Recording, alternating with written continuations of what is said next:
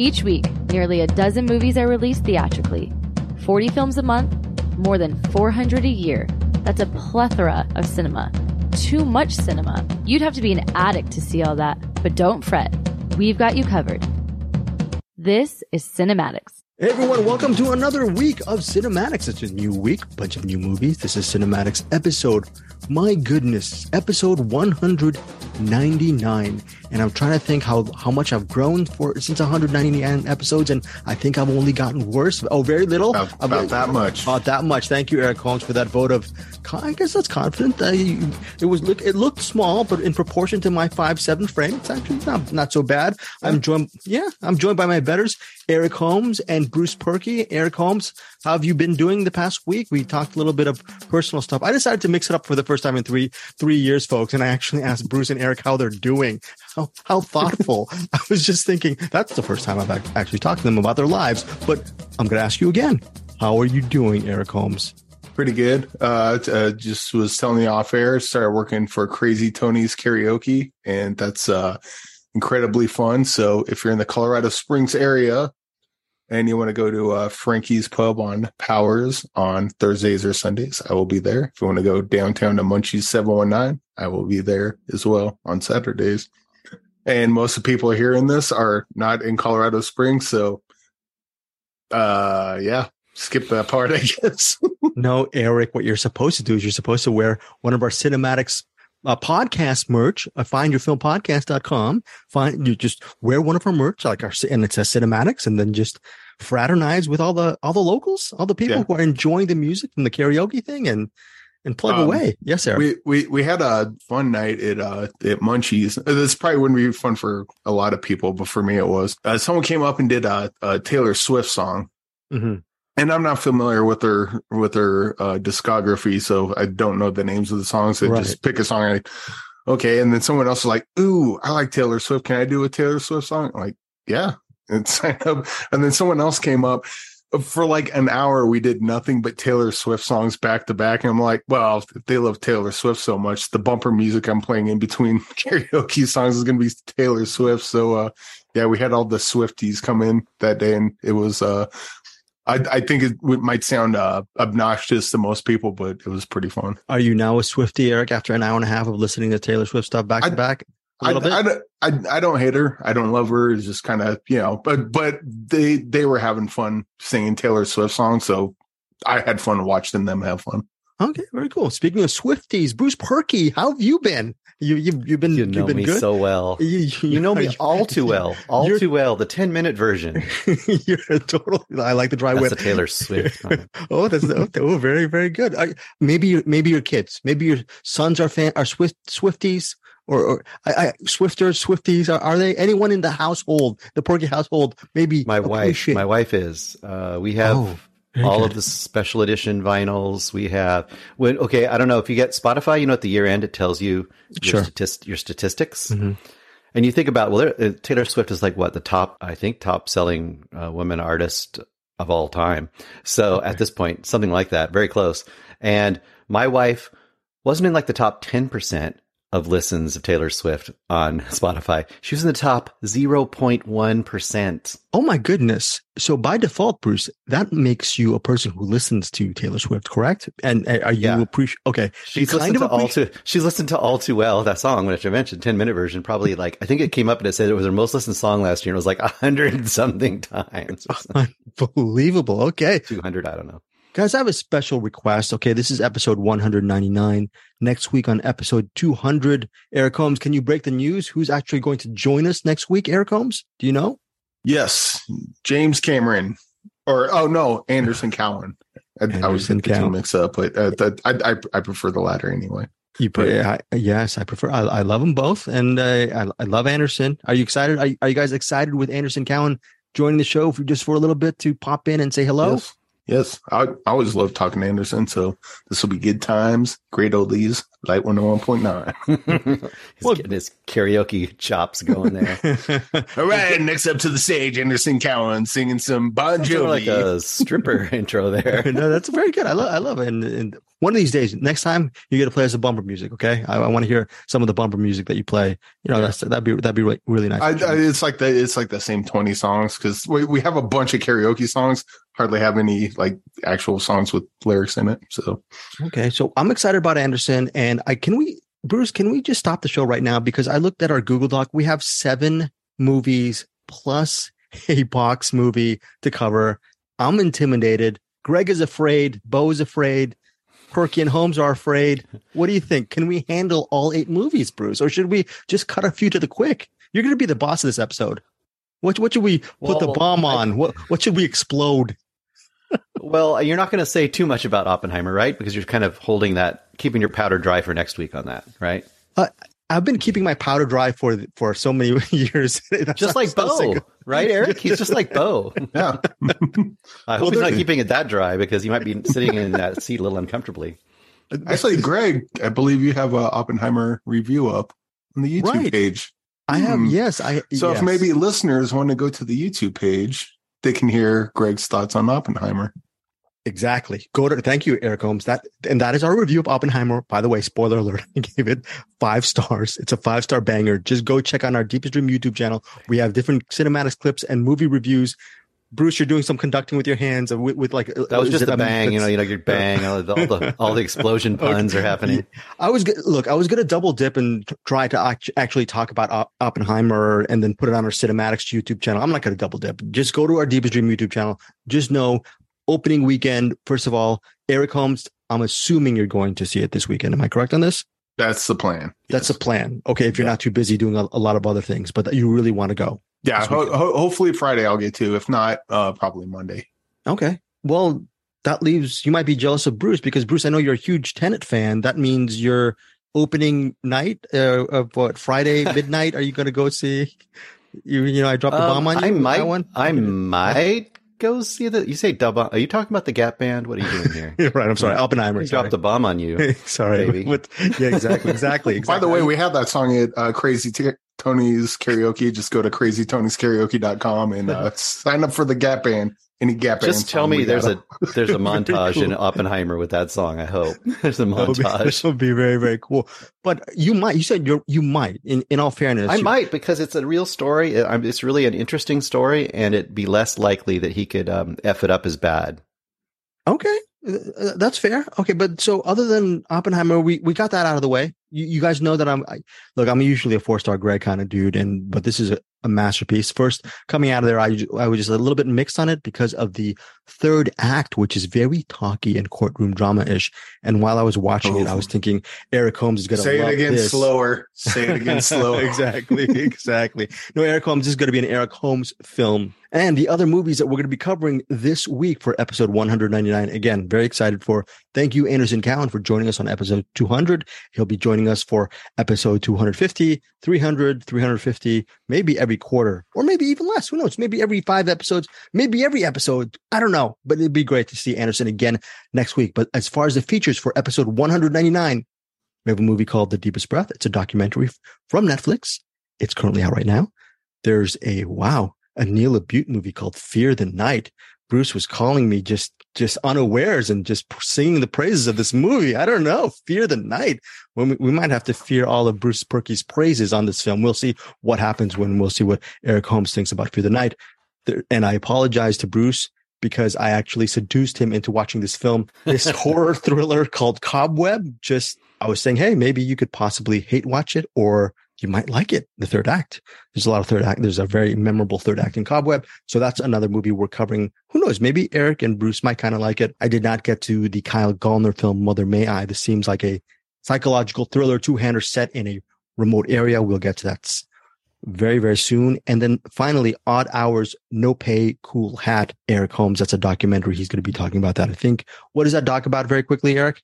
It's about volunteer firefighters, just kind of their day to day. Okay. Yeah. Volunteer firefighters. Eric actually sent me the interviews with the director last week. Who did you send? You sent something. The directors of the documentary. Okay. And I have to put that up on our Find Your Film podcast feed. I've just been so overloaded with movies. I'm sick of movies, Bruce. and Eric. I'm just done with it. Can you guys take over the podcast now and take over the profits for the 10 cents we get every week? Who's going to take over the mantle? You, Eric? You, Bruce? Yeah, sure. Sure. AI Greg. We're going to have AI Greg on here. That's good. I like that. AI Greg. Very AI. And self-deprecating humor. Graig. That's how we'll spell it. Greg. My name is Greg. I hate myself. Self-deprecating humor. I am a robot. Robot is what I am. AI, by the way, is, speaking of AI, that is Anderson Cowan's favorite Spielberg film. Just little fact that I just made up right now.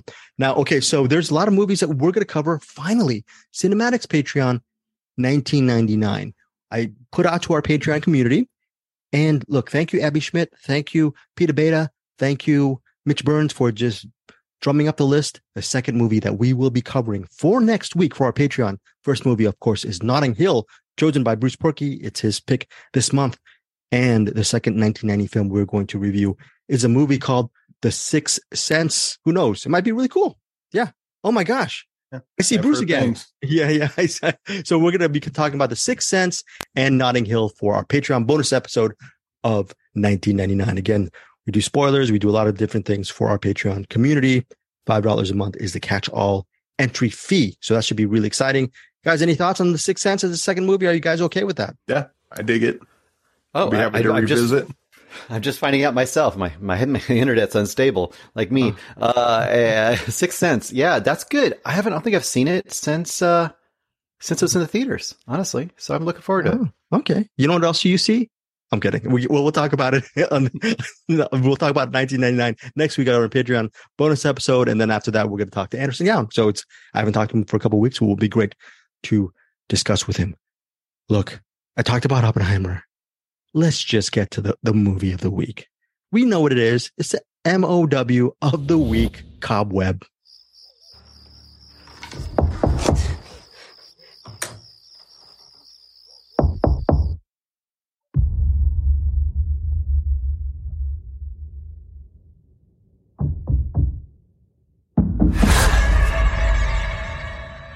It's okay. It was just a bad dream. I heard it again. No more nightmares tonight. Okay, champ? Daddy! This is getting ridiculous. This is an old house. There's bound to be bumps in the night. Peter drew this? Yes. Is he all right? Peter has an overactive imagination. No more nightmares. No more. That's right. You know, I wish I had someone I could talk to about the things that were happening in my house.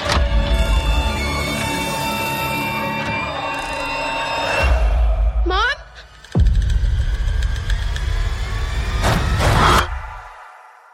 Mom?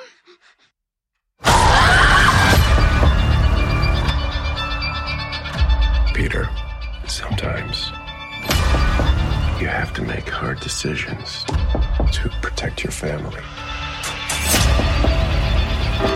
What is that? The banging.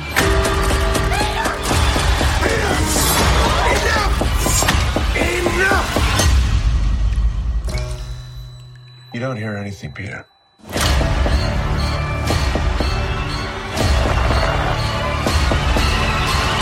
You have a beautiful imagination.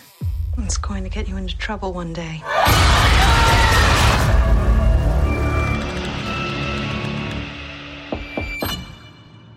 Synopsis.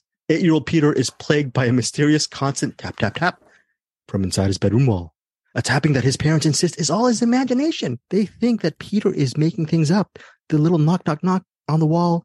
He's just fantasizing. He's a very introverted 8-year-old. He gets bullied in school, and maybe he's just making up an imaginary friend. That's the premise of Cobweb, directed by Samuel Bowden, my apologies, who is Woody Norman is the 8-year-old. I thought he was really good in this movie.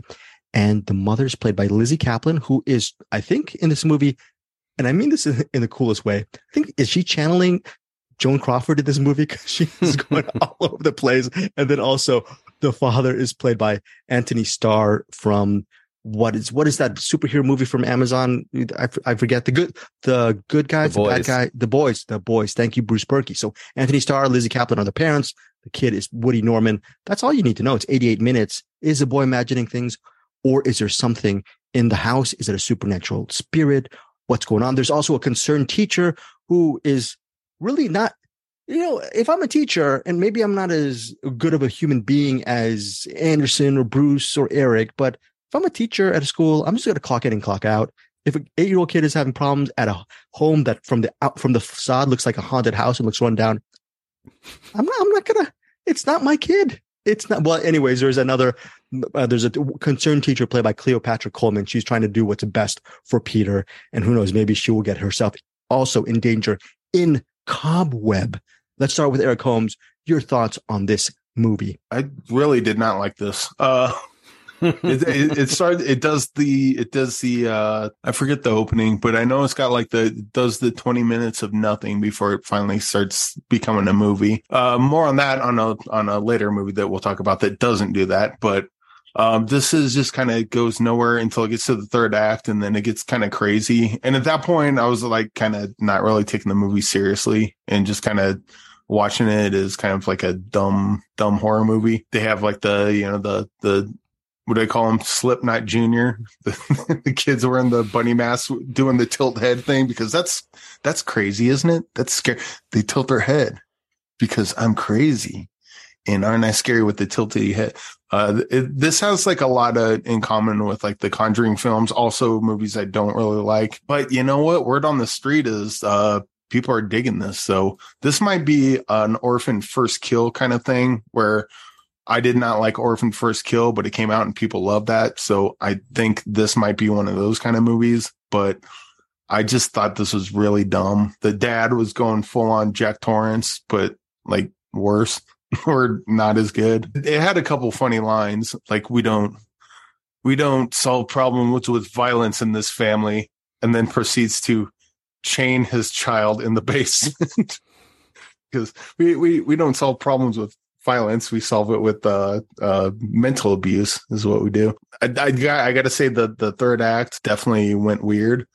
Like kind of Malignant type weird. Had some fun with that, but by the time it got there, I was like, just move this movie along already. But again, the early word on this is that the people that have seen this are kind of digging it. So maybe give it a shot. This probably just was one that didn't work for me. Yeah, Bruce, it's a dumb movie from Eric. Yes. I'm paraphrasing Eric. If it's a dumb movie, is there enjoyment that can be gleaned from this experience, or absolutely not? I don't know. See, this is, to me, if a movie's this dumb, it has to go for the camp or something. You know what I mean? Like, it has to be, I don't know how to describe it. It has to be dumb on purpose. I don't think this movie's dumb on purpose, you know? So I think, like, for example, he talks about Malignant. Malignant is one of those movies where you're watching the first half of it and you're like, what the heck? This is really poorly written, and this is really so tropey. But then when it does its twist, you understand that the reason it did some of the things it did was on purpose, and it was setting you up for the full camp cheese fest that it was, and unknowingly so. But this movie, no.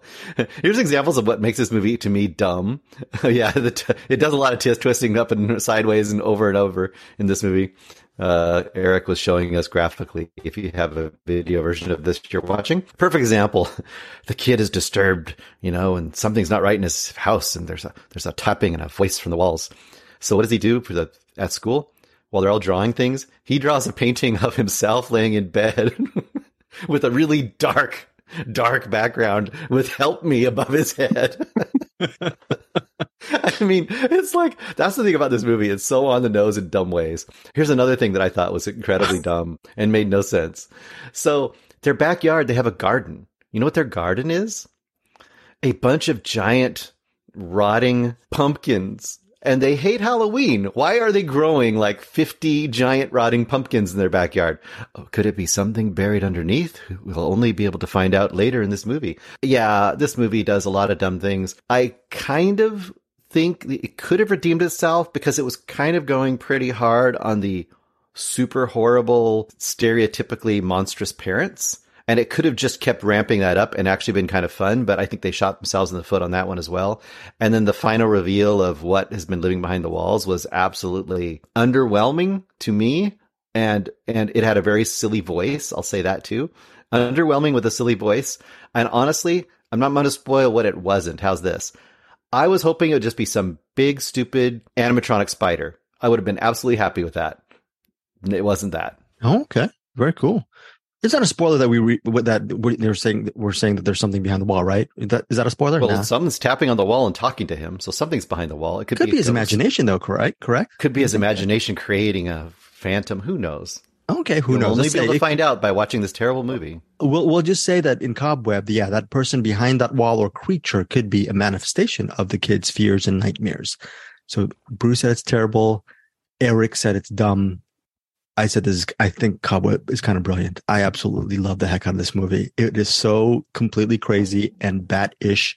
The leads, the parents, Lizzie Kaplan and Anthony Starr, they're acting like they're in another movie. It's just scenery chewing. I was all for it. I was all for everything about this movie.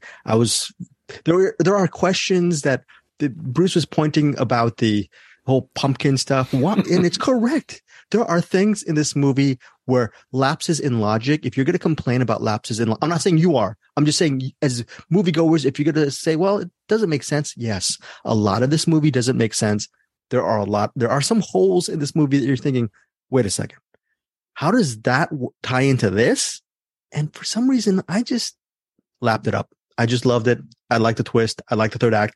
Third act, once there's a shift that comes on, it's like kind of a roller coaster for me. So Eric said it's getting some good reviews or some people really enjoying it. I'm one of those people who really dug Cobweb. It's exclusively in theaters July 21st. Let's get to the ratings and we'll get to the next movie in a second. Eric Holmes, your rating on Cobweb. Well, I would say that if you like mushroom head videos, this would probably be a good one. This would probably be a good one to watch.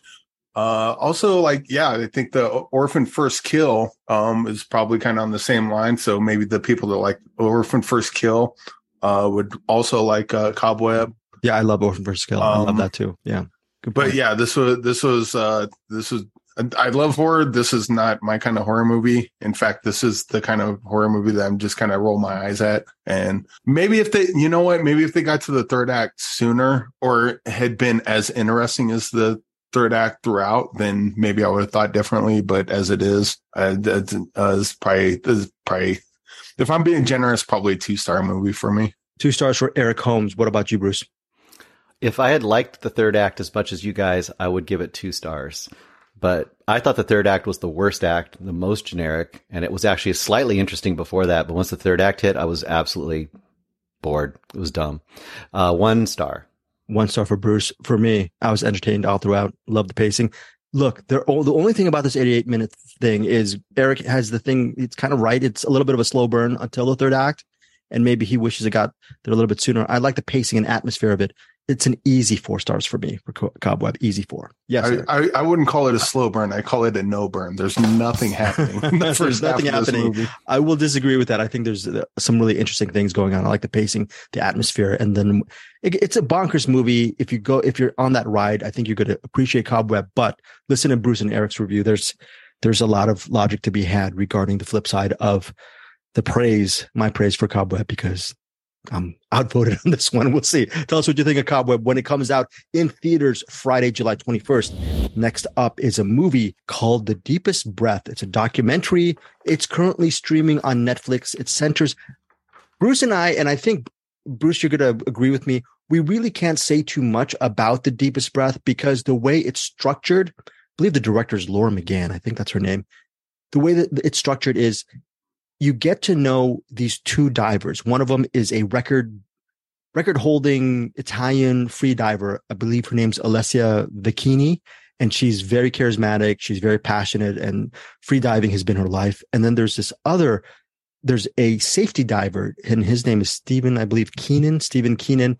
And most of the documentary follows their lives separately, how they both got into the sport of free diving, how one became that just champion and how the other person, Steven, became a safety diver. So they're both passionate passionate about this sport. One of them is actually doing the sport. The other one is making sure that these really courageous freedivers can actually surface without dying. And that's a very important job as well. So The Deepest Breath to me, was a very immersive documentary, beautifully shot. And I was really invested into both of their lives. And eventually when they come together as friends and they bond, you get to really see how their connection works. And the reason why I think we can't really say much else about this doc is because we're going to let you discover everything else that happens. So, Bruce, your thoughts on The Deepest Breath? Yeah, I kind of agree. That's about as much of the factual events of the movie as you can kind of give away. As far as a documentary about this kind of stuff, it's very well done. It's kind of like you said, it's kind of a two-part documentary. One part is about the sport itself and, the dangers and, kind of the ups and downs of what that sport is all about. And the other part is kind of these two parallel lives and how they intersect. So in a way, it kind of does what Eric hates, but to a good point, and that it starts with the idea of the divers, but then kind of backs up and lets you kind of follow these parallel paths. So you kind of get to know both of these people. I would say this is going to be for people who like things like Free Solo. Was The Alpinist? Was that the other one we watched? Yes, The Alpinist. Another one. And both of those I've had kind of a gripe about solo, like free solo climbers. I really think they are the a-holes of the climbing community. And I kind of always made the analogy I would give is the fastest race car driver is the fastest race car driver. And the one that does it without seatbelts to prove that he's better is just the a-hole that's endangering his life and, possibly going to die easier in front of his family and friends. The solo divers are a different version of that. I had to think of an analogy for it. What solo divers are, to me, they are the person who gets in their car with no seatbelts or anything else and drives it into a wall, and they keep increasing the speed to see how high they can get and still survive, but not quite die. Because right out of the gate, they show us, that the diver, a single uninterrupted shot of a diver going from the surface down to whatever those 100 meters. They're always trying to get around 100 meters above or below. They get to the 100 meters, they go back up, and right before the surface, and this is what happens consistently with these divers, is right before the surface, they will black out, and if they aren't immediately taken out and lucky, they will die. So it's a sport that the only thing of the sport is about is trying not to die. Really, that's all it is. Because getting as close to that as possible. We can easily go deep with apparatus, various scuba apparatus. If we were going to go deep to look at what's deep, you can do that. So the only point of the sport is to not die. So it's really just a matter of whether you die quickly because you're not very good at it, whether you give up and live, or whether you just keep trying to be better and better your whole life and eventually you get old enough that you end up dying. So I don't have much respect for the sport, but for the documentary itself, it's solid. It's solid. Yeah. I really look, I can see the gripe regarding freedivers. What they do is, I don't know. It's very tough. Look, the documentary, it documents people who have, it does not just died on the way up or trying to actually surface. They just end up disappearing. Oh, yeah, right? There's a wall of all the people that have died. Yeah. I should have said that when you crash into the wall's covered with plaques of people who have died doing the same thing. That would be the total analogy. There is a huge case to be made regarding your opinion on freediving, and I'm sure it's been made time and time again. So, and maybe I should have thought about that as well, watching The Deepest Breath. But again, like Bruce was saying, it is a solid documentary. I was really invested in both Stephen Keenan and Alessia Zecchini's respective stories and their bond. Bruce, what is your rating on The Deepest Breath? I will give it 3.5. I think if you're into these kind of movies, like the other ones I mentioned, you'll probably go a little higher, but I think you'll like it if you're into those, especially. Yeah, I love this. This is an easy 4.5 stars for me. I actually posted a review, like Eric said, on our Deepest Dream YouTube channel. And I forgot, Eric, to actually at the end of the YouTube channel, the YouTube video, I forgot to give a freaking rating for The Deepest Breath. So my rating for The Deepest Breath, now streaming on Netflix, is 4.5. And Bruce's rating is 3.5. Check it out. Tell us what you think of The Deepest Breath. Now, Eric Holmes, it's your turn on the stage. Mic in hand. This is your karaoke moment to shine. There's a movie by Neil Labute. Both Bruce and I, we're old men. We fear the night, but you don't. You go out and you do the karaoke and you do the bumpers and you make people dance. So make us dance to Fear the Night. Tell our listeners what this is about, DJ Eric Holmes. All right, next up to sing Mariah Carey's We Belong Together, Neil Labute with Fear the Night. By the way, great song. I love that song. Great. So do I.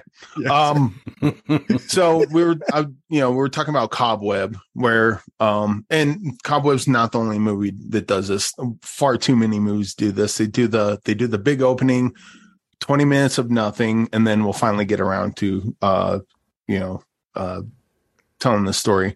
I love Fear the Night because it did not do that. At least Bruce is probably going to think differently, but right away with Maggie Q's character and I think Kat Foster, her sister, one of her sisters, they do not get along at all. In fact, they're just constantly at each other's throats. Her sister's being like really passive aggressive, annoyingly so. These are not characters that I like, air quote, but I did get into the conflict between the two of them. The conflict made sense to me, and I could have watched a movie about that. And granted, it would have got unbearable to watch after a while, but there's real conflict because I've seen people act like that towards each other. This felt like real family kind of conflict stuff. And they're going out to this house, like in the middle of nowhere, as most of these type of movies tend to end up. And they're going out because their other sister is getting married. And then it's kind of turns into like a Straw Dogs sort of situation where, they're talking and all of a sudden the thing happens, which comes out of nowhere, by the way, because right away, I'm interested in these sisters kind of dynamic, their personal stuff. And then all of a sudden, like an arrow just goes right through someone's chest. And then now we're off to the races. And then the movie goes on. The people are outside. They're threatening them, want to get inside to get a thing. And the women inside don't know what that is. Maggie Q's character doesn't give a crap because she's just a badass and wants to kill them all. And she's a complete badass for this. But I love the tension set up. And when everything starts to go to hell and Maggie Q kind of steps up, then her sister that was kind of getting on her ass earlier, all of a sudden she finds value in her sister for once. And then so like all of a sudden, like, the personal stuff is still playing on as this goes through. And then my favorite part of this is that people that make stupid decisions pay for it.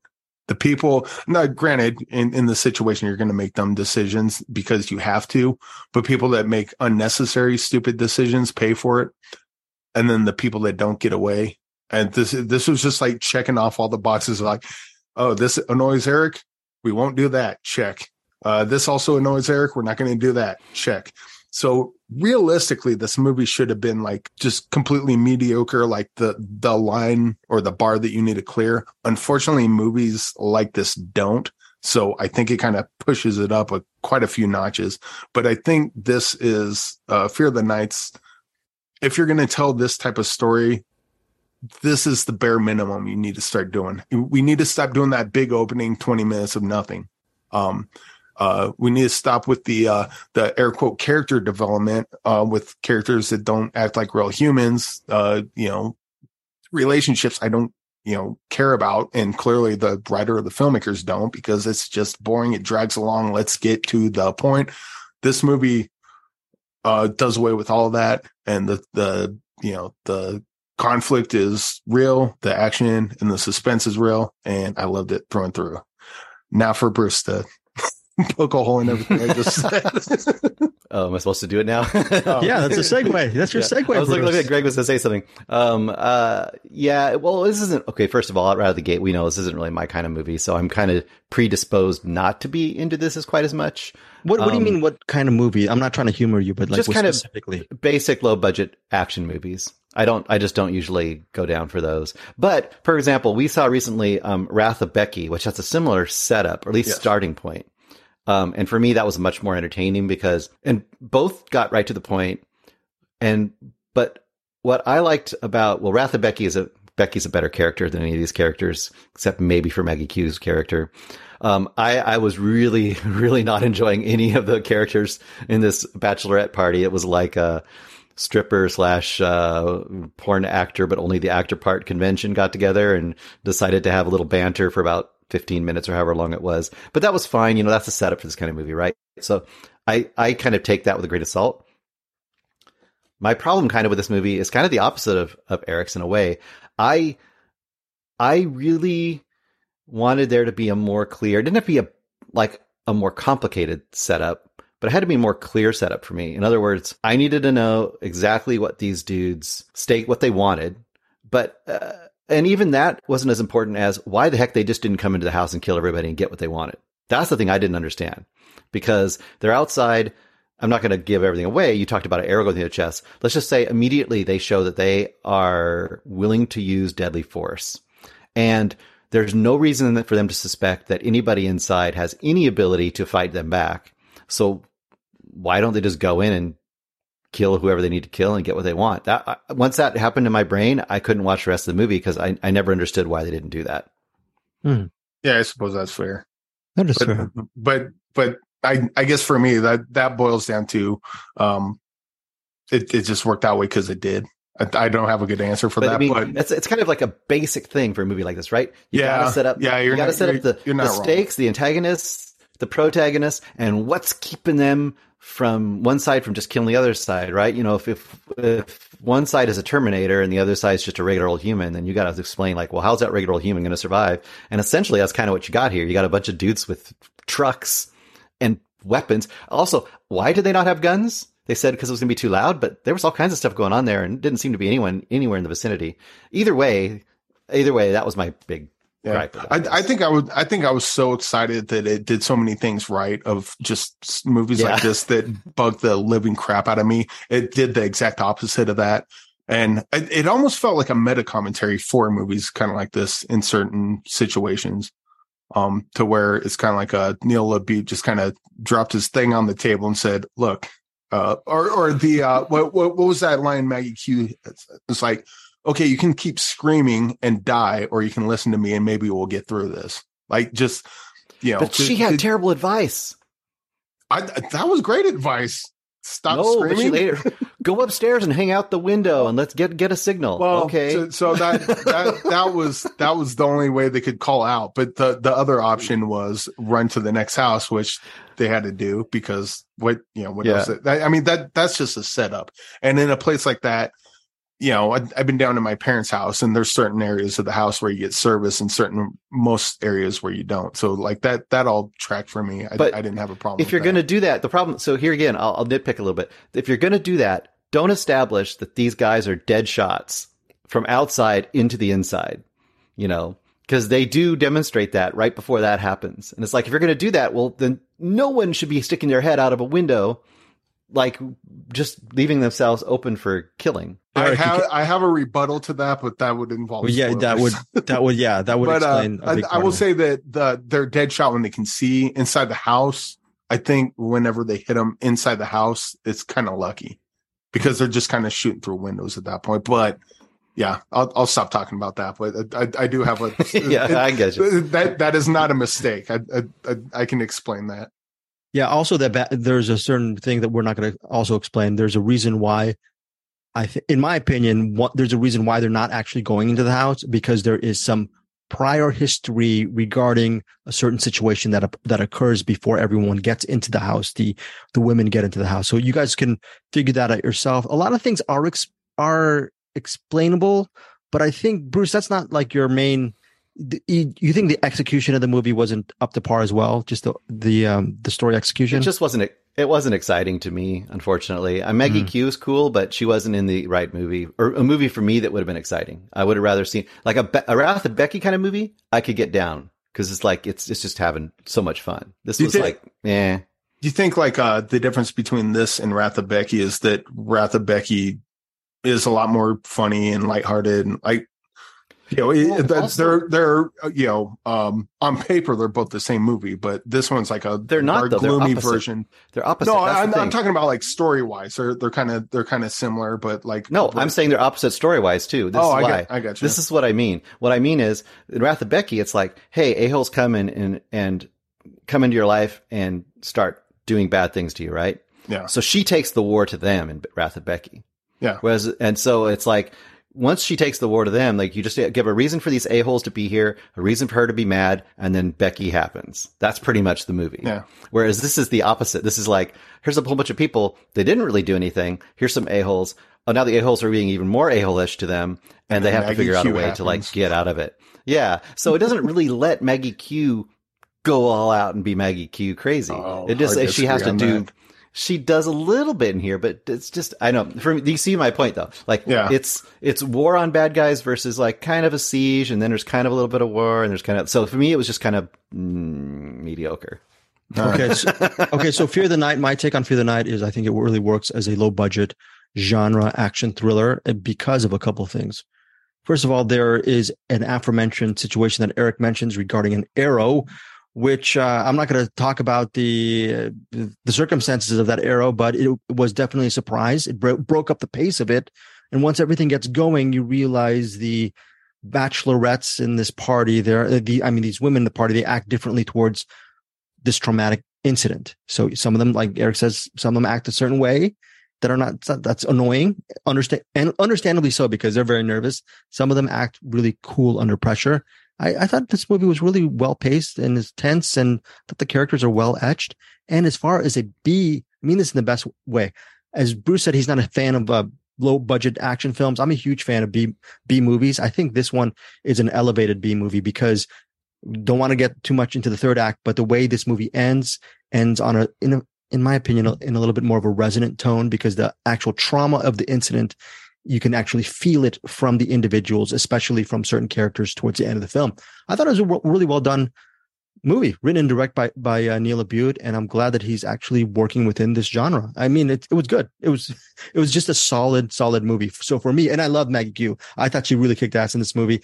Kat Foster, who plays her annoying sister, is actually pretty good in this movie as well. So really enjoy that. And also, I thought it worked. Fear the Night. I would recommend it. So my rating for Fear the Night, which by the way, hits theaters on digital and on demand Friday, July 21st. 4 stars for me. Bruce Perky, what's your rating on Fear the Night? I will take that and divide it in half. 2 stars. 2 stars for Bruce Perky for Fear the Night. Eric Holmes, your rating? I'm gonna 2.5. Get the half off there. I'm gonna go 5-star banger. Beyond the one part that Bruce brought up that I did kind of agree with, this just does so many things right and fixes so many problems that I have with movies like this that I just loved it. And Maggie Q's awesome. And by the way, I was going to point out there's the arrow scene that we mentioned. Mm-hmm. Not really a spoiler because it comes out of nowhere.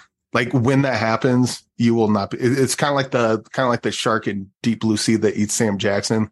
Mm-hmm. Like if you've seen the scene, you know that it happens. But if someone says Sam Jackson gets eaten by a shark, you won't expect it to happen when it happens. Yeah, dude, I still haven't seen Deep Blue Sea. Thanks, bro. So well, you get eaten by a shark. So there you go. So that is Fear the Night. 5-star banger from Eric Holmes. 4 stars from me. Bruce Perky's ratings do not count for Fear the Night, so we're just going to move on to the next one. No, I'm kidding. Bruce gave it 2 stars.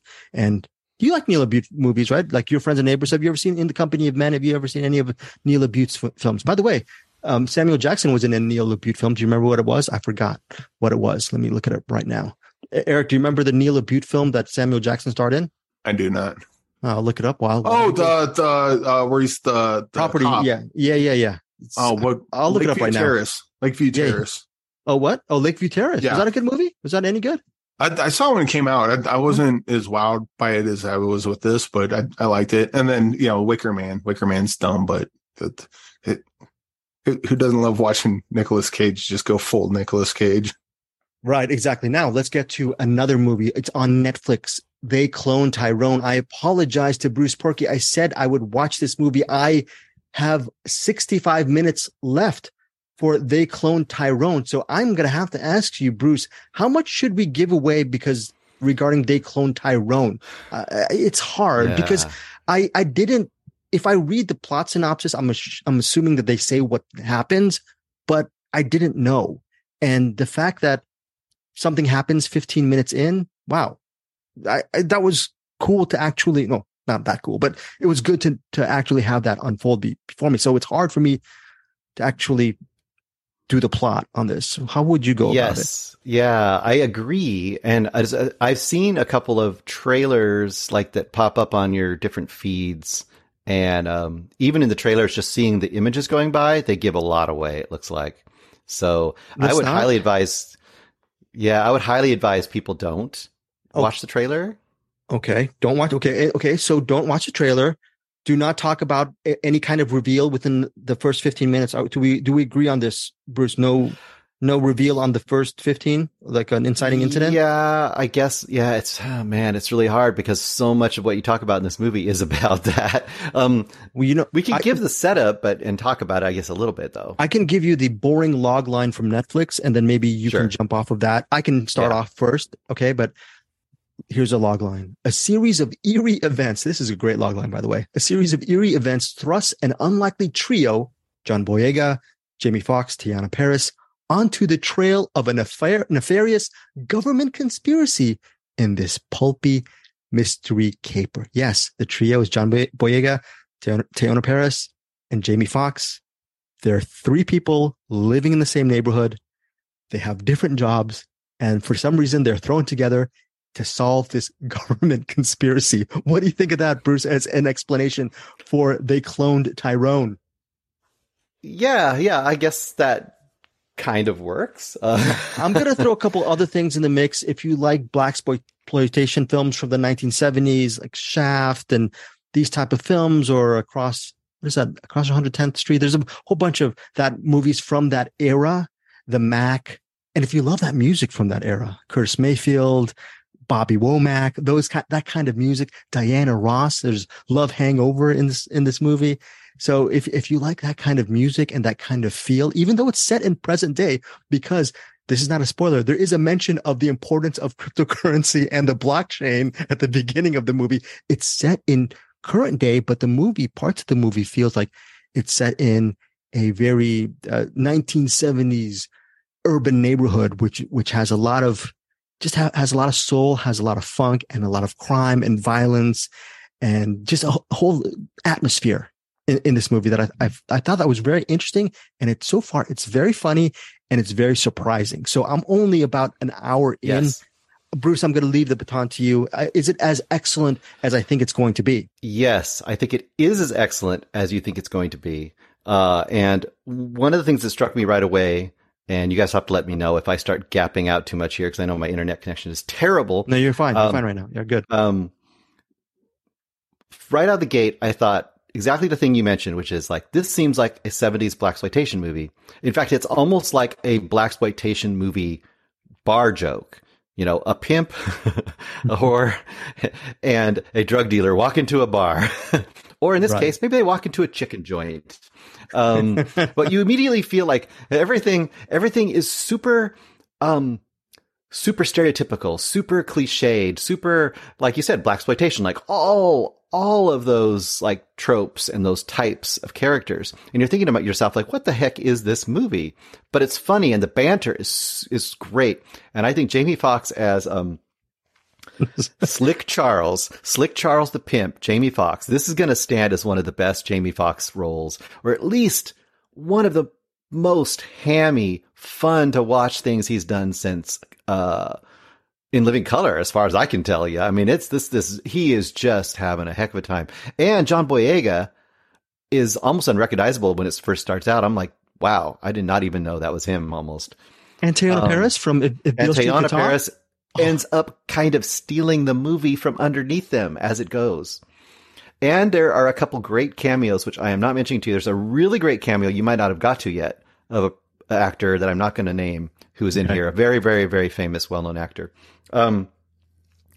This movie is like the Jordan Peele movie that he didn't make, crossed with some John Carpenter. And there's one other name of a movie title I could mention that would really give away something. I'm not going to do it. I think this movie is tons of fun, way better than Sorry, Netflix. Way better than Netflix deserves. This should be in the theaters. Bruce, do you fun. still want to get links from Netflix? Do you still want? We're under government sanction. I know. That's why I said you didn't hear that last part. Did you not watch They Cloned Tyrone? I'm going to eat and drink within the confines of our Netflix accounts, Bruce. And I just want to say, if you don't think, and this is going to be a spoiler, I'm going to give you. I'm going to give this to you, Greg, too. It's a spoiler. Don't give it to me. Don't give it to me. I'm going to give this spoiler to you. All right. If you don't think Erykah Badu's Tyrone doesn't appear in the closing credits with a slightly varied version of it, you're wrong.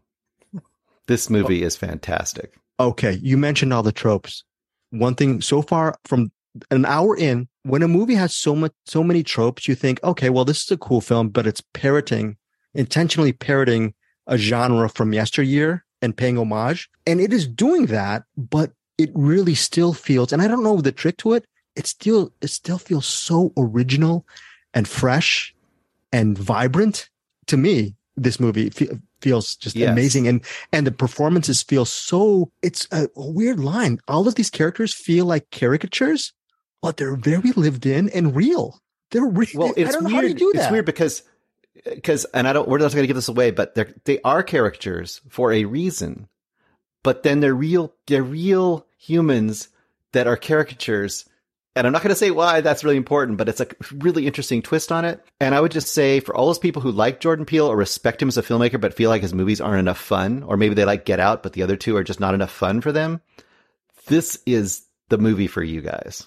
Do you feel that way? Because I haven't seen the last two films of Jordan Peele. I like his other films, but I also get it. I get what people, because they're really in their head and they really have a pace that's not super fast, and they're kind of self-serious. I enjoy them, but they also don't have a ton of humor. And this movie has got humor to spare, and it's just crackling all the way through. And there's just awesome side characters all the way through, which you don't even talk about. There's other gang members that are there. There's other hookers that are running around. There's all the church, the hair shop, the chicken joint. There's the guy named Frog who's like, sitting outside begging for money outside of the trap house. Yeah. Well, the guy outside the mini mart, that guy has a role that plays into it too. So all these little characters come into play, and it's just fantastic. How many movies, Bruce, do you know where the social commentary is part of the comedy and it actually hits pretty? I don't know if it hits really hard by the end, but by the first half of the movie, I'm going, wow, this is really pointed social commentary, and it's still fun, right? I don't know many movies that can do that very well. I would just say John Carpenter has made one, and I won't say which one it is, but there is one that he's made that is pretty beloved and a cult hit, and it has some strong connections to this movie. Okay, and I apologize, Bruce, again. I wish I could give this a rating. I still have an hour left to go with They Cloned Tyrone. So far, I am so high on this movie. I really, really love it so far. Yes. But Bruce, your rating. And am I wrong? Would Eric not? Don't you think Eric would love this movie? I think that's a no-brainer. He's going to actually. He would probably. Again, I'm only a half hour in. I mean, an hour in. I think he would have probably given a lot more social commentary than we just did right now. He would have probably gone on some kind of rant. He would have dug a lot deeper than us. He would have gone, yeah. So that's you and I. There's a lot more going on in here. There's just, and I guess that's why I say Jordan Peele, because it's got that level of satire, social satire going on here, and social commentary. It's one of those things, like, and then it makes you put a mirror on your own habits in life, and you go and it makes you laugh and it makes you think. It's very rare these kind of movies can do that. Bruce, your rating on They Cloned Tyrone? As we talked, I had 4.5, but honestly, I got to go 5 stars. I had way too much fun with this movie not to give it 5 stars. It looks beautiful too. It looks like a movie straight out of the 70s. This is great. It looks fantastic, and we can't overrate enough the 3 leads in this movie. We can't overrate enough, because everyone knows Jamie Foxx is great. John Boyega is finally starting to get his due. He's fantastic, and Teyonah Parris is so good in this movie. It's so funny. And look, you can actually feel there is I guess from what I've seen, there is a eating chicken scene that you can actually feel them eating the food. And sometimes when you can feel this movie feels like it's, what they say, shot on film. This feels like a very organic film and very entertaining so far. So I'm excited. I'm on the way to giving it 4.5 to 5, I think, as well. So, yeah. And I won't say anything else because we kept jibber jabbering, but we haven't even really mentioned the dialogue in this. There are so many funny lines in this movie, and they're fast. They come very fast. I want to watch this movie just to catch some of the lines. There are not just from Jamie Foxx, but most of them are from Jamie Foxx's character. There are some such amazingly hilarious lines from that character. Folks, if you're a fan of Paul Verhoeven, you're going to like They Clone Tyrone because there is a special Paul Verhoeven shout out. That's my little mini spoiler for They Clone Tyrone. Again, that is on Netflix, I believe Netflix on Friday, July 21st. Eric Holmes has been silent throughout this entire segment. Are you excited? Is this They Clone? Does this sound like a movie that you'd like, Eric Holmes? Okay. Well, I saw the trailer for this a while ago, and I kind of had it marked in my head, but I didn't get to watch it. Okay. But you said it comes out the 21st? Yes. Yeah. On Friday. I'll probably pregame Oppenheimer with that. So watch that, then go see Oppenheimer. Okay. So is your Netflix is back and working? Everything good? We have Netflix. I don't have my account. We have my brother's account here. Okay. So when they do the screener thing, it's not going on my thing because I don't have my account. It would have to be on my brother's account. It's weird. It's stupid, but I'll watch it when it comes out. Okay. Sounds good. Okay. So again, that is They Clone Tyrone, July 21st. They did not clone Eric Holmes because he is back on the scene to talk about Odd Hours, No Pay, Cool Hat. I don't even know. I did not put when it's out. Is it out right now? Tell us about this doc. Should people check it out? Eric Holmes. Yes, this comes out. It says July 27th. It should probably be out this weekend. I think. Maybe Wait, July 20- maybe July. Did you say July 27th? It says that on IMDb. I don't think I think it's playing select theaters and then playing in. You know what? Let me just look up the thing. But either way, while I'm looking that up, I'll explain what Odd Hours, No Pay, Cool Hat is. It's basically a documentary about volunteer fire departments. The most of it takes place in Exeter, Nebraska, which is about an hour and a half from where I grew up at. So that was kind of cool. Never been to Exeter, but I know it was nearby. And it's basically just shows how volunteer fire departments work, especially in small towns where they don't have many people, and what it takes to become a volunteer fire department worker. There's not a lot more to explain. The documentary itself does that, but if you at all like firefighters and respect them, this kind of shows what they have to go through to be able to help people and how they kind of take bits out of their lives to be able to do so because they're not getting paid for what they do. Directed by Gary Matoso and Cameron Zahori. And I have a pretty lengthy interview with them coming up. And we kind of get more into that, but it's a pretty cool doc. It's not it's not life changing, but I think a lot of people might appreciate it. Okay, so that's Odd Hours, No Pay, Cool Hat. I'm actually looking right now on their website. It's been screening around town, so you're just going to have to go to the actual website, oddhoursfilm.com. I'll have it actually on our show notes where you can find this. It has volunteer opportunities. You can be a volunteer firefighter. I'll also be posting up Eric's interview as well shortly. And it should be interesting. And who knows, maybe either Bruce and I will actually see the documentary as well. We have the link and we'll tell you guys what we think. And Eric, you want to rate it? You want to rate the documentary just for the I'll probably give it 3.5. This is like if you're not at all interested in firefighters, then I guess this probably won't do anything for you. But there's still a lot of cool stuff about it. Like for one example, there's a guy that really wants, and we talk about this in the interview, so I won't go too deep into it, but he really wants to be a firefighter, but his religion won't allow him to shave his beard. Well, you have to, because otherwise the respirator you put on doesn't seal. You can't go into a fire without a respirator on, because then we're going to have to start pulling you out of there because, it's not going to work properly. But that doesn't mean you can't work for the volunteer fire department. And there was a whole thing of how, okay, you can't shave your beard, you can't do this part of the job. That doesn't mean you don't have value. We can find other work for you and other ways for you to work for the fire department.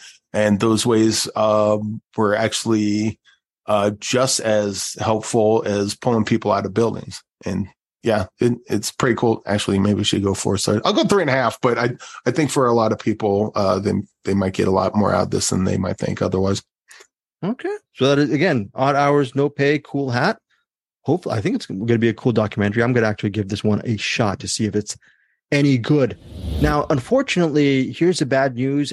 I don't know if Bruce Perky or maybe Eric Holmes got the memo when Eric Holmes, did you see Smile? I forgot if you saw Smile. Did you see Smile? I did.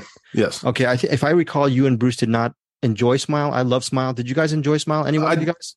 I liked it. I wasn't like head over heels about it. But again, Smile's like one of those Conjuring type movies that I don't really respond to. But I do respond to Kyle Gallner. So okay, yes, that's what I meant. Okay, so Bruce Perky, were you a fan of Smile or not so much? I was like kind of middle of the road on it as well. Like it was kind of too generic, but it was all right. Okay, no, I'm too generic. Kyle Gallner is the man. We all love Dinner in America. Did you not? The Edict from High Above, Bruce Perky. Every single Kyle Gallner film after Dinner in America gets not just a pass, but a complete 4.5 to 5 star banger moving forward. And it's just the way. And obviously, I'm going to let you guys that train pass with Smile because that was a huge hit.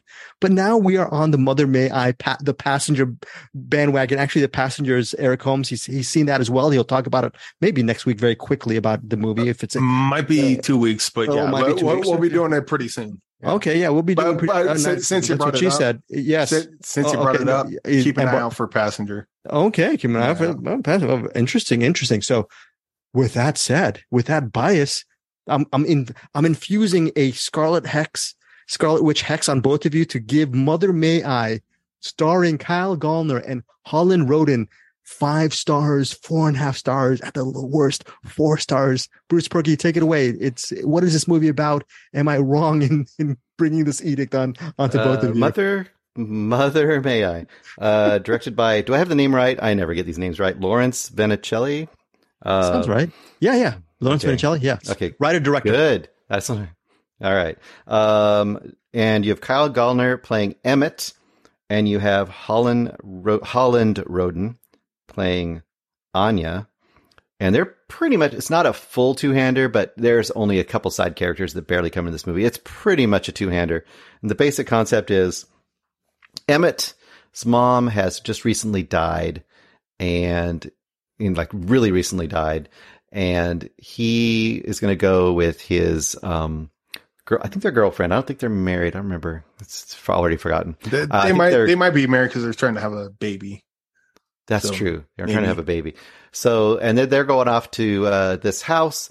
Presumably, they're going to go kind of check out the estate that he's inherited and put it up for sale.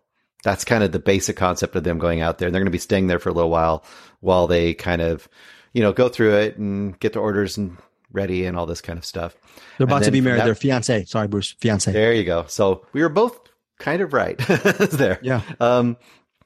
And you immediately find out that these two have kind of an interesting relationship in that she will kind of do this thing where they will sit down at a table and they'll put on a timer and they'll kind of psychoanalyze each other.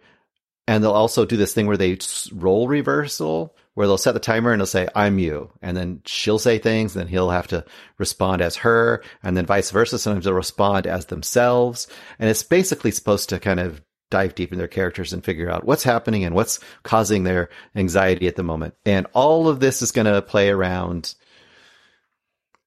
the fact that he is to some degree haunted by the memory and presence of his mother, who may have abandoned him when he was a child. So that's kind of the premise around the whole thing.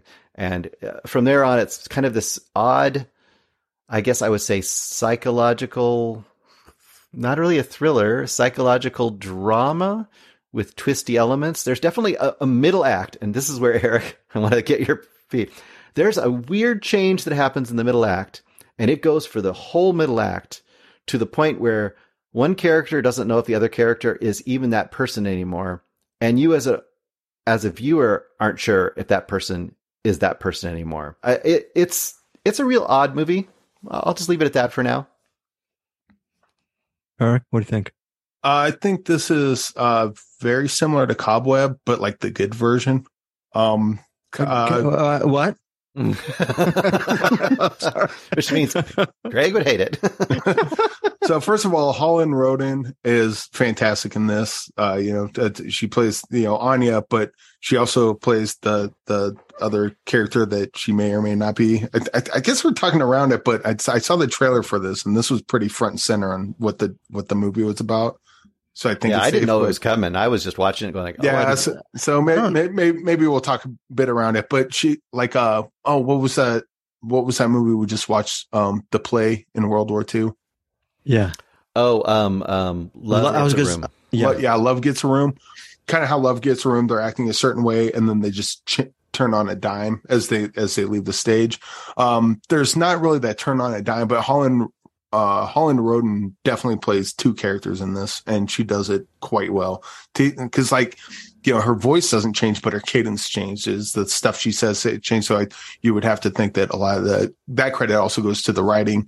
Kyle Gallner is always awesome, and no different here. And just watching the two of them play off each other is really great. In fact, Kyle Gallner going kind of just insane. He's like slowly losing it over what Holland's doing to him. This is a really, really good. Yeah, you're kind of right. It's not exactly a psychological thriller, but that's probably the best. Yeah, probably the best you can say about it. It's too slow burn to be really a thriller, though, right? Yeah. I mean, it's psychological. But it's again, almost like psychological emotional horror. But again, like the slow burn in this, where the slow burn works in this, where it doesn't in stuff like Cobweb, I'm still invested in the characters. I'm still invested in their relationship. When they do slight, subtle things to each other, it means everything. Whereas in something like Cobweb, it's just kind of spinning its wheels for 20 minutes and I don't care. Like this one is like the relationship moves forward, the characters move forward, the story moves forward, even if it's doing it at a subtle pace. Mm. Oh, and the ending to this, fantastic. There's a thing that happens. It's not like a real big, huge moment, but emotionally it is. And when that happens, actually that's another thing. All this stuff they set up pays off in the rest of the movie. Like, just kind of one off, like, oh, I can't swim. Okay, no big deal. But then it pays off in like huge emotional ways. That kind of helps along with the story. This is a good one. Bruce, you agree with the ending? Resonant? Did it strike you? Yeah, I'm pretty up on this movie too. I don't think I'm super high on it because I need a little more life in it. A little more life in it. Okay. It was very, very, very. It was just in the emotions the whole time. A lot. Was it too cerebral at times, or it's just kind of like it's definitely humorless. Yeah, I was going to say relentlessly heavy. And I sometimes that works for me a little differently. It would work for me, but it didn't give me exuberance. For example, we're going to talk about Beau's Afraid next week, but very similar mommy issues. But that movie is like all kinds of crazy, and you either love it or hate it, but you're not going to be like, it was good. But this movie was like, I think this movie was elevated like a lot by the acting. And I'm not usually a big like, hey, the acting makes this movie, but in this movie, it kind of does. Okay. I would also say for anyone that saw Beau's Afraid, this had, like you said, there's a lot of similar DNA as far as the story goes. I think this does it a lot more concisely. Says a lot of the similar things more concisely than Beau. Because Beau's Afraid, I don't know if you know, is 3 hours long. This one, like hour and 20, hour and a half, somewhere around there. Yeah. And I will not argue with that at all. No, this Mother May I is 99 minutes. Eric Holmes. I'm always going for the hot take. Hashtag Eric Holmes hot take. Let's bring it back. Is Mother May I a better film than Beau is Afraid? Oh, I love it. No. That's another topic entirely. But I will say I like this more than Beau is Afraid, but that's like comparing Schindler's List to Super Troopers. Like it kind of is. Yeah. The tones are completely different from each other. I'm kidding. I was going to say Super Troopers. Well, actually, if you look at Super Troopers and you think about the symbolism. Okay, let's go to ratings for Mother May I. Again, this movie comes to theaters and on VOD specifically on July 21st. Actually, on our websites, I will put up links where you can purchase or rent it. The commission goes to all four of us here at Cinematics. Yes, Eric and Bruce and me and Anderson. Anderson still gets a cut because he is still part of the group. I don't care what he says. You are still a part of the familia. Do you guys agree, Eric and Bruce? Yes. He's still part of the family? Yeah, we have not jumped him out. He's still in. The only reason why, Anderson, I hope you're listening to this and not watching a Spielberg film. The only reason why I'm saying this to you, that you're part of the family, is Bruce and Eric demanded it. I've wanted you out from the get-go. Correct, Eric Holmes? No. No. How dare you tell the truth? Okay, so Mother May I. Ratings. Let's go for it. Bruce. I'm going to go 3.5. For me, it's 3.5. But I could easily see this going 4 to 4.5 for people who just are vibing with it. What's my rating, Bruce? You might be 4.5 with this one. You might really, really dig this one. Okay, I'll see. I'll check it out. Maybe I'll check it out right after They Clone Tyrone. Oh my God. You got to watch They Clone Tyrone. Oh my gosh. Eric Holmes, I can't wait till he sees it. Eric Holmes, Mother May I. I'm kind of the same. I'm like a really enthusiastic 3.5, almost a 4-star. The one problem I did have with Mother May I is I saw Passenger first. Another Kyle Gallner movie that we'll be watching. We'll be talking about within the next coming weeks. Okay. Watch out for that one. But Mother May I is definitely very good. And this could, another rewatch, this could be 4.5. Okay. And lastly, this is just a selfish question for me. At 99 minutes, did it drag for either of you? Because when I think of almost two-handers in 99 minutes, is that prohibitive, Bruce, Eric? Does it bore you at all, or it's cool? It's fine. No, for me, again, like I mentioned, that it does opposite of Cobweb. The characters, their relationship continues to develop. Okay. The story continues to develop. So there's always something interesting happening and pushing things forward. Cobweb is a lyrical, poetic look at a boy's unhinged life, thanks to his really abusive parents and the behind the walls. And can this boy overcome? Is the better version of that. Okay, final ruling from Eric Holmes. Let's see if we have any other featured films for this week. Oh my gosh, we are finished, and we are making one last push for the box movie. But before we get to the box, Peter Beta, you were going to drop the beat. And unfortunately, some people, old people like me and Anderson, we like our beats a little bit lower and more mellifluous. Bruce, what did Peter Beta and the crew from the Middle Class Film Class just kindly do? What did Pete do so nicely for us within last week? Well, instead of dropping the beat or rocking the beat, he's just gently rolling the beat across the floor to you guys, because you need that at your age next to your rocking chair. So Pete, please smooth that beat. Remove your hand from the box and you die. What's in the box?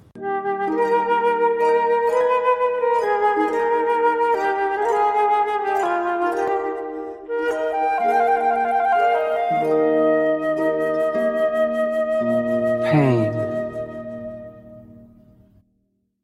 All right, guys, we're back. For some reason, I thought you were going to say slop that beat. Slop that beat. Slop a little slop noise. Thank you again, Peter Beta, Middle Class Film Class. Check them out. How many episodes do they do every week? They do 2 episodes per week, Bruce? You're good at that. They do 2 episodes per week. Unless, lately they've been doing also the quiz stuff, trivia show. So. Yeah. Bruce and Eric participated. Eric, you did pretty well in the quiz show, right? Didn't you do the quiz? The latest one I was on just came up Friday, I think. Yeah. So I may be going to the finals. That may have been my last one. So you never know. You gotta listen to find out. Okay. Well, listen to Middle Class Film Class. Find out if Cinematics co-host Eric Holmes makes it to another round. Now, for this box movie, it is a movie chosen by Eric Holmes, watched by Eric again, I believe, and Bruce. Eric, what is this movie that Bruce had to pick from the box? What is it? Tell us about it. So this is, I don't know if you would call it a movie. I don't know if you would call it a documentary. It's a social experiment, I guess would be the best way to put it. It's called Darren Brown, The Push, or Push to the Edge. They're both the same thing. For Netflix, it was called The Push, and it was on there for a long time, and apparently it's not on there anymore. But you can still find it online. Basically, Darren Brown is a magician, usually does a lot of mentalism. Anyone familiar with him would know that he kind of does the Penn and Teller thing, where he has the he can do these magic tricks, these mentalism tricks, but he doesn't try to say this is real. He tries to kind of pull the curtain behind it, saying this is what other charlatans do and pass off as real. And here's me doing the same thing. I guarantee you these are all tricks. I do not have any, I'm not able to talk to the dead, so on and so forth.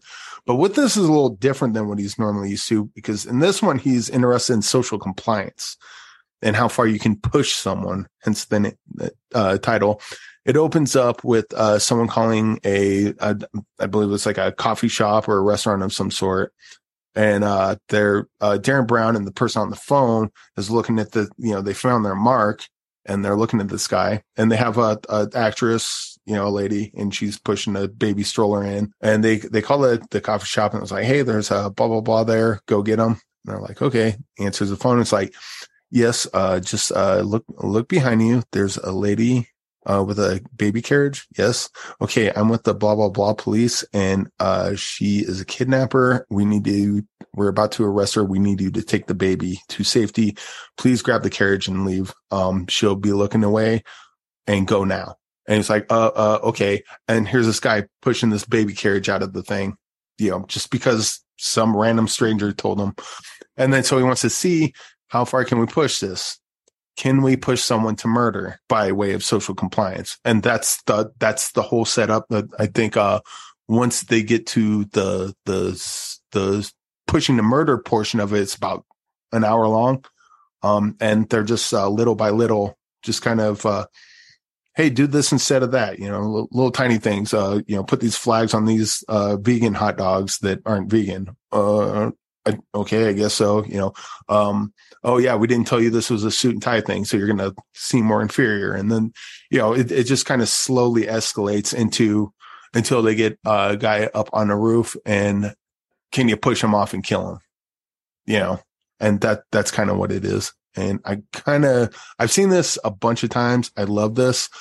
I don't know how ethically moral that is the question. Ethically moral this is, and we can get into that. And last week we told you, watch it if you can, because we will be talking about some spoilers on this, because you kind of have to.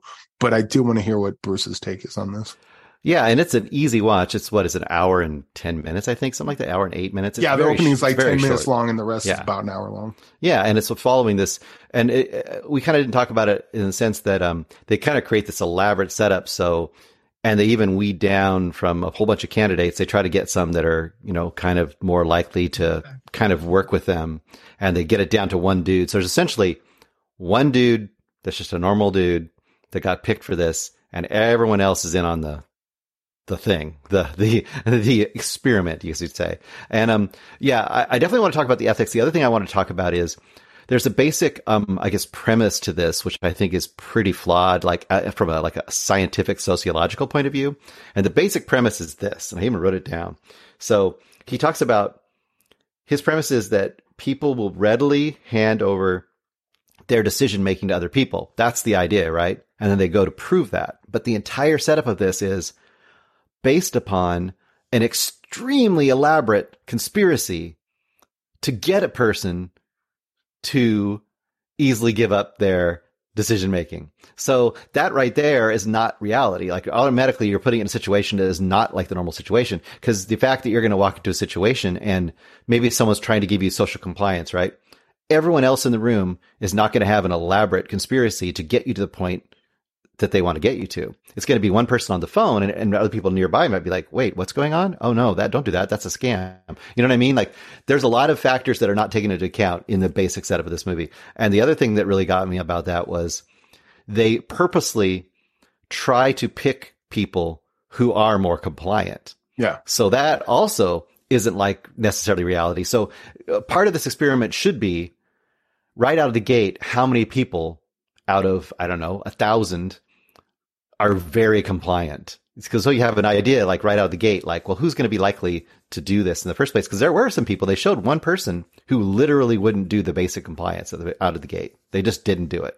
So that made it kind of weird too. But all that into account, the truth is some people will be compliant and some people could really go along this line and keep going. And here's the ethical things that I asked about.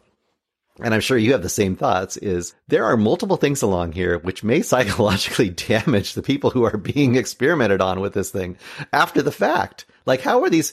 I was wanted to see an interview with these people that were all involved, because there's more than just the one guy. We do see a little bit of other people that also were kind of involved in it, and they kind of throw those away. Like, I would like to see those people all interviewed about this experience, a year later. Like, what do you think about that, Eric? Yeah.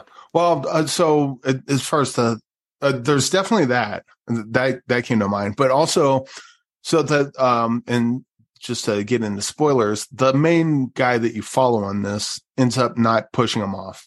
He flat out refuses at the end. And then, cuts to Darren Brown and it's like, but he wasn't the only one we tested. And they have like 3 or 4 other people, and every one of them ended up pushing him off the building. So then I'm watching this going, okay, I know this is all set up. I know this is fake, but they don't know that. Are they murderers? Yeah, right. Exactly.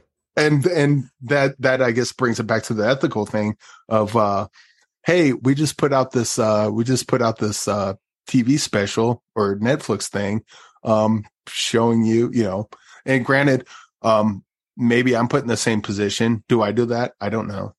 Because it's easy to watch something like this and say, oh, I totally would have figured out that was a fake body, or, oh yeah, this totally seems like it's set up. But I know that because I'm watching the setup. So, I'm prepared for that. If you're just living your day-to-day life, you don't know that everyone around you is an actor, playing against you to make you do a thing. But also I think, you're right. The science isn't exactly scientific, and I don't know how you would do something like this. It's more of I guess, a social experiment than it is actual science. But I mean, it's trying to kind of give you the feeling, like it's trying to say, like, well, look, almost everybody is going to commit murder if they're put in the situation. And I think that's the false, the false premise out of it. We don't know that it could be true and it could not be true. We don't know because there's no good experiment showing us. So I guess the premise I'm getting from it is I'm putting myself in the main guy's position, and I'm trying to say, now, if I don't know this, if I'm in his position, trying to put myself in his position, how far do I take this?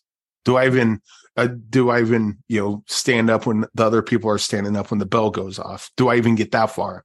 Do I put the flags on the vegan hot dogs because, I'm not vegan, but I think that's wrong to, if someone wants to be vegan, it's probably wrong to have them eat, and plus, health issues and stuff. Like, would I do the things that they did leading up to the murder, that are also morally wrong, let alone the murder itself, which is obvious. Would I kick a dead body? Right. To make it look like he fell downstairs, I'm absolutely with you. I would love to see an interview with like all the people that actually went through this and see, because I think the main guy kind of went away because he didn't do the murder, but the 3 or 4 people then, especially the one guy that pushed it and he turns around, he's kind of like smiling like, I did it. I'm like, oh, this is not his first time. Well, and I thought about this. Isn't it kind of socially irresponsible to show the one guy who didn't do it? Like, don't you almost have to show one of the people who did do it to really show like the effect of what that person? So you follow that person all the way through, because they kind of really just shrug them off, other than to say like, oh, other people did do it. Most other people, it's like this. It's like, here's the good guy. So you can kind of feel good about it because he didn't do it in the long run, right? But here's the little gut punch at the end. 3 out of 4 did it. So 3/4 of all people are going to commit murder is kind of the impression they try to give you. And we're not going to really talk about it. Oh, and after the fact, we're going to show just a little clip that shows it, makes it look like, it was just a joke, guys. And they're laughing in the moment because they're on camera. What are they doing that night? Are they crying in the shower, about how they killed somebody? I mean, I could absolutely like just see watching this on, like, oh yeah, because Darren Brown's really sweet to the people. Like when he talks to them, it's like, oh yeah, don't worry, this was all on us. Like I've seen interviews with him. It's like, this is all on us. You had no control over that, and we don't judge you on that. And, so he's real good about saying stuff like that. But at the same time, a month later, this comes on Netflix, and you're watching it. And then you're laying in bed alone going, I'm a murderer. I'm a murderer. What about when how about your boss sees this? Yeah. Your boss sees that you pushed somebody off a roof when you were given the option, or maybe that guy that turned around and smiled a little bit, that one that you were a little bit worried about. Yeah. Hey, maybe a year later we hear that Darren Brown has some guy enter his house and knock him off because he put him through this. And, there's a lot of wrong things about this. This was the first time. This was just the trigger that's like, when I killed someone, I had such a rush. I wonder what it's like for real. It'll be one of those, what are they, ID network shows about this guy who killed 10 people. And what started it all? He was on the push. It's like, that was the first thing. I do love this, but it's definitely, at best, it's ethically ambiguous, I guess. Ethically, at worst, you're right. At worst, it's absolutely irresponsible. But I think it does bring up a bunch of questions, and I mean, it exists, so I'm going to watch it. And I think watching stuff like this can, if you can kind of put yourself into the characters, that it kind of helps question your own ethics and morals. What would I do in this situation? I think that's kind of the overall message of this. Okay, so it was streaming on Netflix. Where did you guys find it this time around? Bruce, Daily Motion, is that where it's at? That's where I found it. And that's where we found it. I don't even know how. I don't even know if this exists as a buyable form at any point. I think it's just one of those things that doesn't exist right now. So I wonder if they took it down for that reason. It's like, we've been getting letters from the people in the thing. They really don't want. It is a fascinating. Yeah, it's fascinating to watch. I mean, it's definitely interesting to watch for sure. All right, so that is Darren Brown, The Push. And there's on Google Doc, it says not streamable anywhere right now. Bruce, what's your rating on it? I'm going to give it 4 stars only because it doesn't tell me enough about the actual science of what people would do in really how people work in those situations to make it 5 stars. So I'll give it 4 stars. Mostly just because it's great entertainment. Okay, cool. Great entertainment. Eric Holmes, your rating on this? 5. I've seen this like 20 times. Oh my gosh. Eric Holmes, he's pushing for The Push. Check it out. Tell us what you guys think of it once you find it streaming someplace. Before we go, I did not forget. You have a what? Wait, we don't have a What's in the Box next week because it's our 200th episode. Anderson's going to be here. But I can push it for the next week. Yeah. Oh, you can push it? I can push it for 201. Yeah, push it for 201. I'll pull it now, so then Anderson doesn't have to sit and listen to me shake this box while he's here. All right, there you go. What's in the bleeping box for episode 201? He needs to have a comfortable chair. He needs to make sure the audio doesn't bother him, doesn't, agitate his nerves. He's he's a very sensitive soul. I can see him right now get really pissed. Coming in. What do I got? Anderson's going to push Bruce off the building. But he's going to check and make sure he doesn't have a harness on him before he does it. Bumbles bounce. I've never watched this movie. It's been out forever. Well, since 2009. Yes, you got that. Thirst by Chan-wook Park. I've never watched that movie. So much. Who gave it to you? It doesn't say anybody, so it's probably someone was talking about it, and I thought I need to see that movie. So. Okay, so Thirst. All right, that's going to be in a couple of weeks. Chan-wook Park, or is that the name? The guy, yeah. So should be interesting. Thirst should be interesting. Check that out in 2 weeks, and then for our 200th episode, expect Anderson to join us once again. Final couple thoughts, Eric Holmes. Looking forward to Anderson next week. And again, Passenger with Kyle Gallner. Keep an eye out. Okay, you will not be disappointed. Right, at least Bruce. I won't be. Okay, Bruce, you're leading us out, Bruce. I'm just gonna say, don't let They Cloned Tyrone get lost in the immense sea of Netflix, because it'll probably appear on your top page for a day and then be gone. So look for that one. All right, guys, we will see you next week on our 200th episode of Cinematics. Thank you guys for hanging out with us since 2015. Hopefully we'll be doing this for quite many years to come, right, Bruce? Until we're 100? Eric, 100, 101? Can we do it? At least until we're 199 years old. I'll be doing this for another 15 years, and then you guys will be doing it without me. I'm going to stop at 69. I'll be 100. We'll see you guys next week here on Cinematics.